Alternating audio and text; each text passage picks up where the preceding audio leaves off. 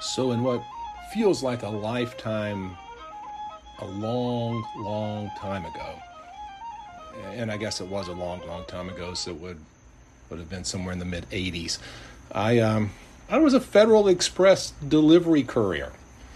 And I can tell you that when you knock on people's doors for a living, you can run into some pretty interesting adventures. In this episode of The Eclectic Monk, I want to tell you the story of one of the most adventurous deliveries I ever made. Stick around. It'll be fun.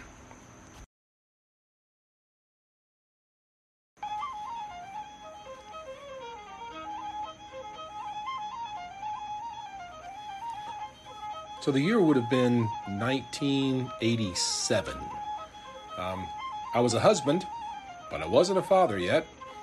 And I was the delivery courier for Paulding County for Federal Express. And that's back when the vans actually said Federal Express on the side of them.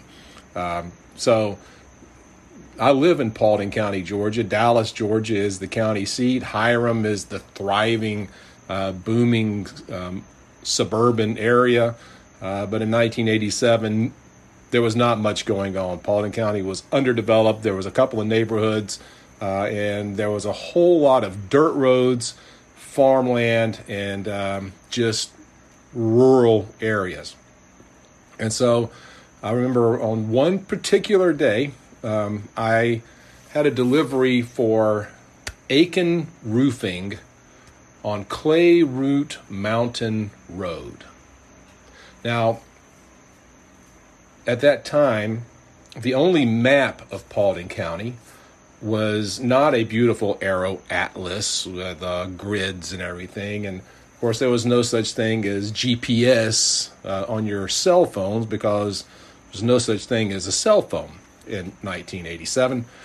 All I had was the county map that you could buy from the Chamber of Commerce for $2 that kind of generally had most of the roads on it if they had been around for a while. And I actually would, as they built subdivisions and built new roads, I would draw them in on the map so that I would know where everything was at.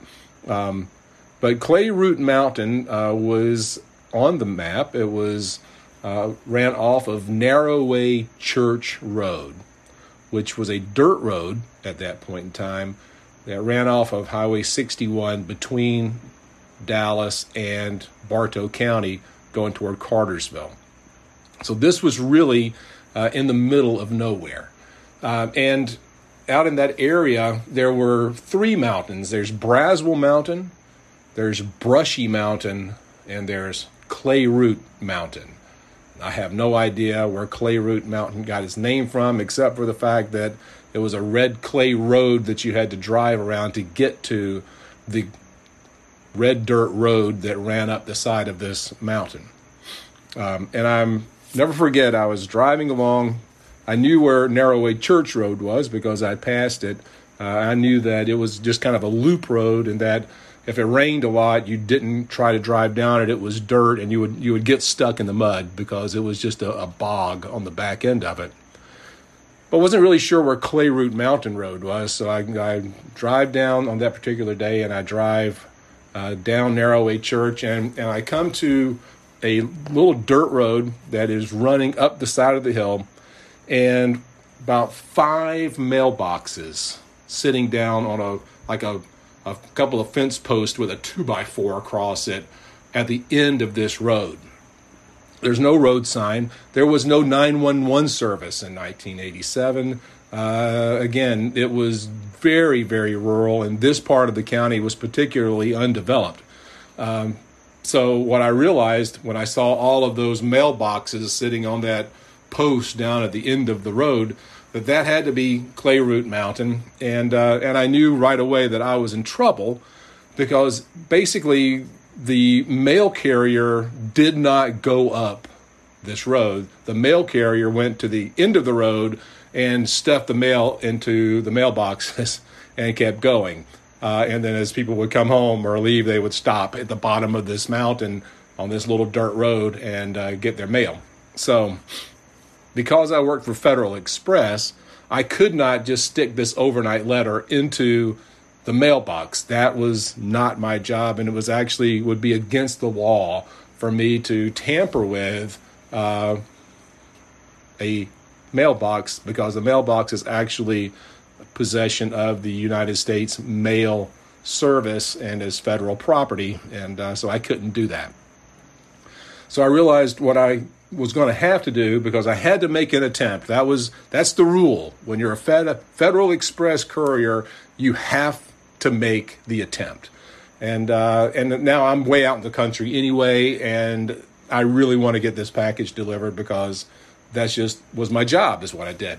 So I start driving up this little windy red clay road going up this mountain, and the hope is that people will have like their name on the front of the house, or they'll have a number of some kind, some identifying thing on the property, so that you can figure out, who is what. So I go driving up, and there's a house kind of to the left that sits back off the road, but there's nothing on it. And then there's a house on the right, and nothing, and and another house a little further up, and there's nothing there. And finally, this road, as you're kind of winding up the side of this mountain, and it's not like a big tall mountain, but it was a pretty good steep hill. And you get up to the top of it, and it dead ends into another driveway, and that was it. And there was no name, no number, no anything to tell me which one of these houses was Mr. Aiken of Aiken's Roofing. And I couldn't call because, again, there was no cell phone. It's not like we had that kind of thing. I could go back down, get back out on the highway, drive up to the Braswell Mountain store, use the pay phone, and hope somebody answered the phone. But I was up there, and so I'm trying to figure this out because it becomes a challenge at that point. Now, one thing is I'm heading back down the mountain, looking again, trying to come up with a clue. I realized that this one house that was now on my right, had been on the left going up the hill, it's now on the right coming down the hill, there was a car in the driveway. So I decide that I'm going to go and just take a chance. This is the only person that I've seen at home, so I think I'll go, and I'm going to go knock on the door and just see if this might be Mr. Aiken, or if it's not, at the very least, they might be able to tell me which one of these 4 or 5 houses was Mr. Aiken's house, so that I could go and deliver this package. And I pulled up, and one of the things that you're taught to do as a Federal Express courier is you always back in first. Now, again, this was a Ford Econoline panel van with a bulkhead right behind the driver's seat so that the cargo area is secure. There's no windows to look out. All you've got is the 2 side mirrors. And so you always wanted to back first. You pulled in and made sure things were clear, and then backed. And that way you could just pull straight out. You didn't have to worry about, running over anybody or backing into traffic or that kind of thing. And even though I'm in the middle of nowhere, you're trained. Yeah, that's what you do. So I back into this driveway, and I grab my trusty clipboard and this overnight letter and my pen, and I jump out and I walk down the driveway, and I noticed that as I go that there's a screen door in the carport, and the door is open. Actually, the screen door is closed, but the main door is open. And so I walk up on the carport, and before I can get to the door to knock on the door, this little old lady, she was probably 80, 85 years old, stood maybe 4'8", tiny little woman wearing, the little old lady dress. And I didn't really pay much attention to the dress or the lady, because the first thing that I realized is that with her left hand, she's holding the collar of one of the largest Doberman pinschers that I have ever seen. And in her right hand, she's holding a .38 police special, and is pointed at me. And she said in her nicest Clayroot Mountain, Paulding County, middle of nowhere country voice, What do you want? Kind of just like that. Well, the truth was, at that point, what I wanted was to get back into my nice Federal Express van without any bullet holes or teeth marks on my body. That's really all I wanted at that point. But I didn't really have that option because this lady is sitting there holding this gigantic dog and a gun, and both of them are lethal. Both of them are bad news. And so I looked at her and I said, ma'am, I had to think fast, right? I had to think fast. And again, my van has federal on the side of it. And if you put that into the rural South, that was not a word that was really accepted out in, moonshine land. So I said, ma'am, I am the American Express guy, and I have a check for Mr. Aiken's Roofing, and I'm just trying to figure out what house he lives in.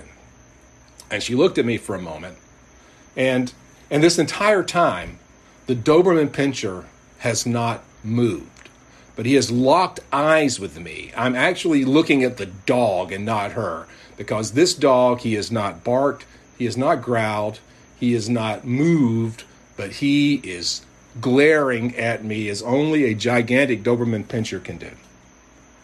But the lady, when I said that, I'm the American Express guy and I've got a check for Mr. Aiken, she immediately relaxed. You could tell she just relaxed. Now she's still holding the 38 Special. It's a black, snub-nosed police 38 caliber handgun. I can see it in my mind. I will never forget this gun because she was pointing at me. But at this point, she's using it to point the way down the hill. So she's waving this gun around with her right arm, still clenched to the Doberman Pinscher with her left arm. She goes, oh yeah, he lives back down the hill in that little A-frame house on the left as you're going back down. And when she said that, I knew exactly the house that she was talking about because I had seen it coming up the hill. It was literally a little A-frame house. It looked like a little triangle stuck back off the road a little bit. And so I said, well, thank you so much. I really appreciate the help. I'm going to go down and deliver this package. And at that point, I did one of maybe the bravest things that I think I've ever done. I turned my back on the handgun, the Doberman Pinscher, and the crazy little old woman and began walking back toward the van, hoping that she did not shoot me in the back or open the door and let that dog out. And she did neither one. I got to the van and I opened the door and I turned around and I waved again. And I said, thank you so much. I sure appreciate your help. And got into the van, closed the door, and cranked it up and took a huge sigh of relief. It was like, immediately all of that adrenaline and all of that tension just kind of folded away from me. And I realized, well, I survived that. Now all I've got to do is drive down the road about half a mile, get to this little A-frame house, and attempt this delivery. But right when you think a story is ending, it's actually only beginning. Because this one gets a little bit crazier. Don't go anywhere. You don't want to miss what happened next. I'll be right back.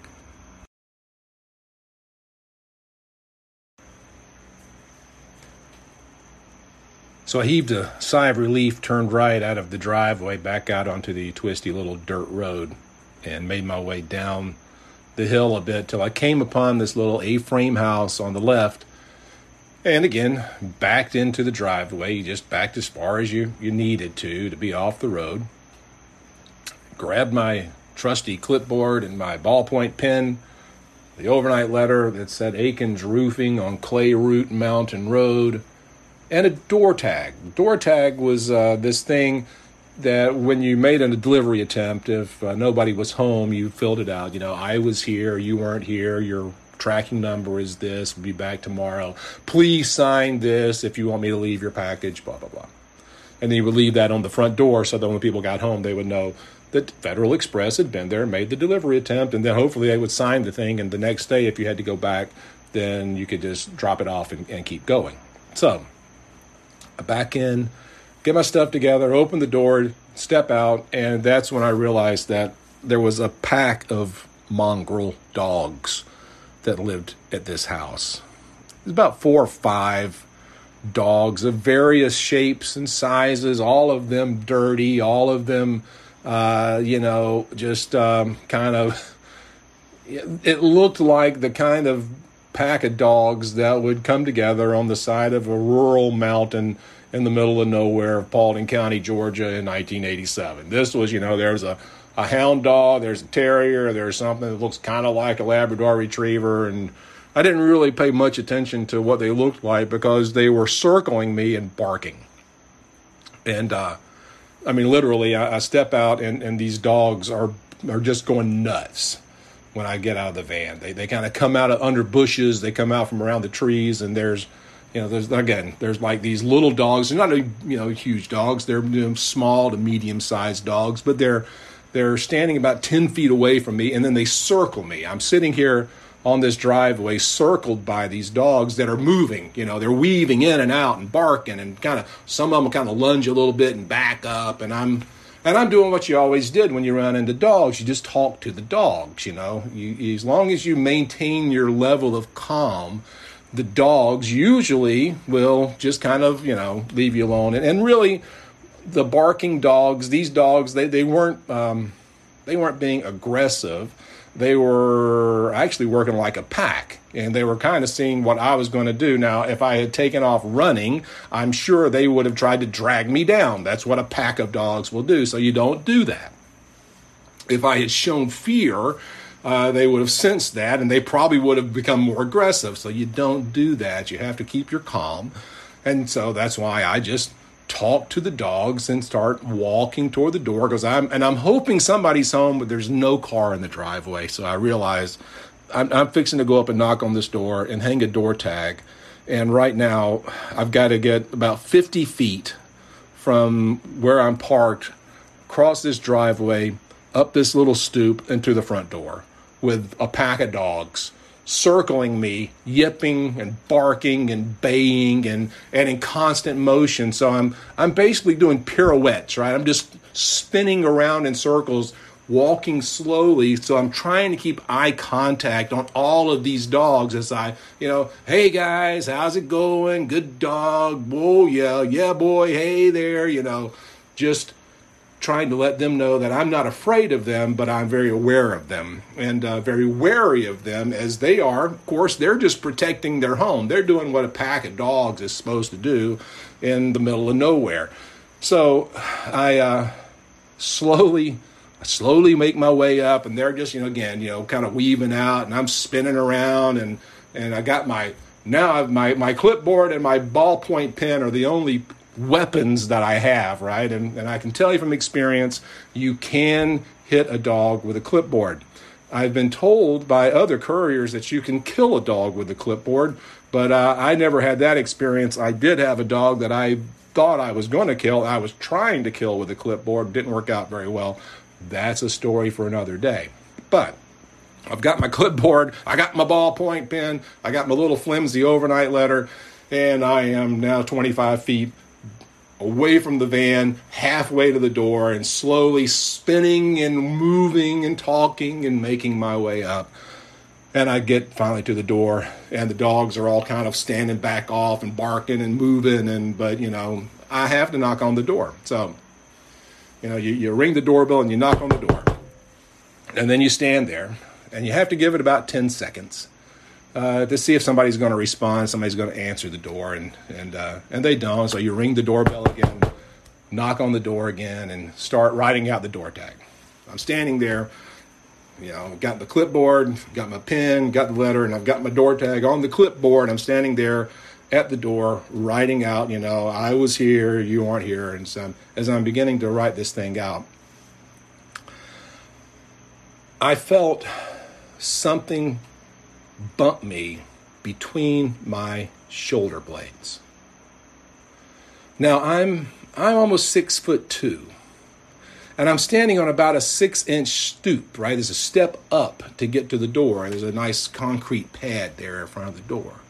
So I'm about 7 feet off of the driveway, and something touched me pretty solidly right between my shoulder blades.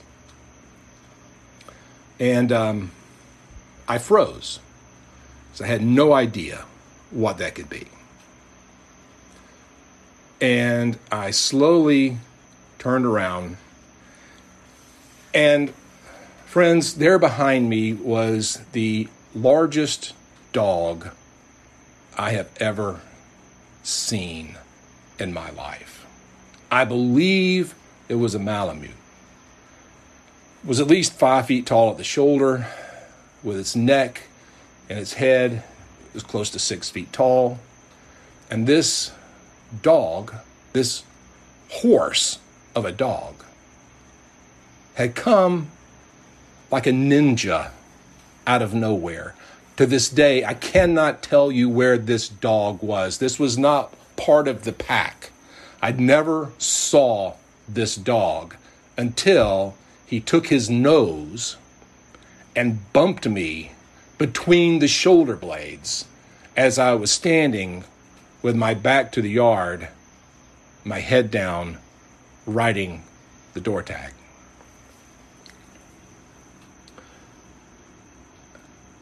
Now, I didn't actually urinate in my pants, but I came pretty close. And I turned and I'm looking at this gigantic animal. And this gigantic animal is just standing there. It's the Doberman Pinscher all over again. He's not barking. He's not growling. He's not baring his teeth. His coat is not bristled up. But nor is he wagging his tail or panting or making any kind of happy signs. He's just standing there, pretty much staring me eye to eye at the door of an A-frame house on the side of a dirt road in the middle of nowhere, somewhere near the Paulding-Bartow County line. And I look past the dog at my van that is sitting about 50 feet away. And I have a clipboard and a ballpoint pen. That was weird because at this point, the other pack of dogs has gone silent. It's like they knew that the big guy was there, and they're just all kind of parked around watching the scene unfold to see what's going to happen next. Like I said, when you're confronted with a dog, the first thing and best thing you can do is talk to the dog. So I begin talking to this giant animal who is staring at me and doing nothing else. I'm like, "Hi, fella. How you doing? Good boy. Just here trying to deliver a package." And I reached over slowly and hung the door tag up on the door, and I turned and I said, I'm going to leave now. And I took a slow step down off of the stoop, and the dog backed up a step. And I looked at him and I said, I got to get to the van now. And I took another step, and he turned and took a step with me. And so I took another deliberate step, not losing eye contact. I have got absolute locked in eye contact with this gigantic animal who to this point has done nothing but bump me in the back with his nose and is now step for step walking the 50 long feet back to the van. I'm talking to the dog. The dog's not barking. He's just walking with me, 1 step, 2 steps, finally get up to the van. I open the door just enough to be able to turn around and slowly slip up into the van and close the door. And then he sat down at the end of the driveway and just looked at me. And my entire body turned to jello sitting in that van as I was thinking, I cannot believe what just happened. Because again, I don't know where he came from. He materialized out of thin air, and I never saw him coming. He was just there. And to be fair, he was never aggressive. He never threatened me, not once. But he sure scared the hell out of me. And I've never forgotten that adventure on Clayroot Mountain Road. Of course, I had to go back the next day, but now I know the giant dog and the pack of dogs is there. I know which house I'm going to. I'm hoping the guy signed the thing. I also know I'm in the middle of nowhere, and so rather than doing it the right way and backing in at the end of the driveway and walking up, I pulled straight in, pulled as close to the door as I could, opened the door, jumped out, ran up, threw that letter between the screen door and the door, grabbed the door tag, jumped off, didn't see the big dog again, don't know where he's out. The other dogs are all barking, raising Cain, and they get out of the way, and I backed out and didn't kill a dog as I was trying to get out of there. But it's a great story now. I sure never want to go through that again. And the moral of the story, if you will, is this. In life, it is not the challenge that you see that you really need to be worried about. It is not the problem that is evident around you. It's not the pack of barking dogs that really is the problem. It's that unknown, unseen, unexpected thing that's going to get you. And so we just have to be prepared for the unexpected. Well, this is a true story, friends. I can't make these things up. I swear to you, this really, really happened. And I hope that you found this moderately entertaining, if not somewhat amusing. And, well, remember, talk to the dog, because that's the only way you're going to survive the encounter. Friends, again, I'm so thankful that you're with me. I hope that you will share this if you enjoyed it. And for my 9 faithful listeners, I love you and I appreciate all that you do. Check out the website, theeclecticmonk.com. I'm updating. There's a lot of cool stuff going on there. And until we meet again, remember, travel well and enjoy the journey. God bless you. Have a great day. Bye. So I really do appreciate you listening to the podcast, and I appreciate if you would rate this and share this, your social media, whatever you could do to help publish it and publicize it and get it out there. That'd be great. The stickers are available. And so if you will go to theeclecticmonk.com, go into the contact page, give me an email address and a mailing address, I will send you Eclectic Monk window stickers. I'll send you a handful of them because I got a bunch of them to give away. And if you're one of the first 9 people, and I can tell you, there's only 8 available spots. If you're one of the next 8 people to request a sticker, I will not only send you those stickers, I will send you something that's created just for you. So, again, I appreciate all 9 of you. Everyone who's listening, I thank you. And until we meet again, travel well, enjoy the journey, and God bless. See you soon.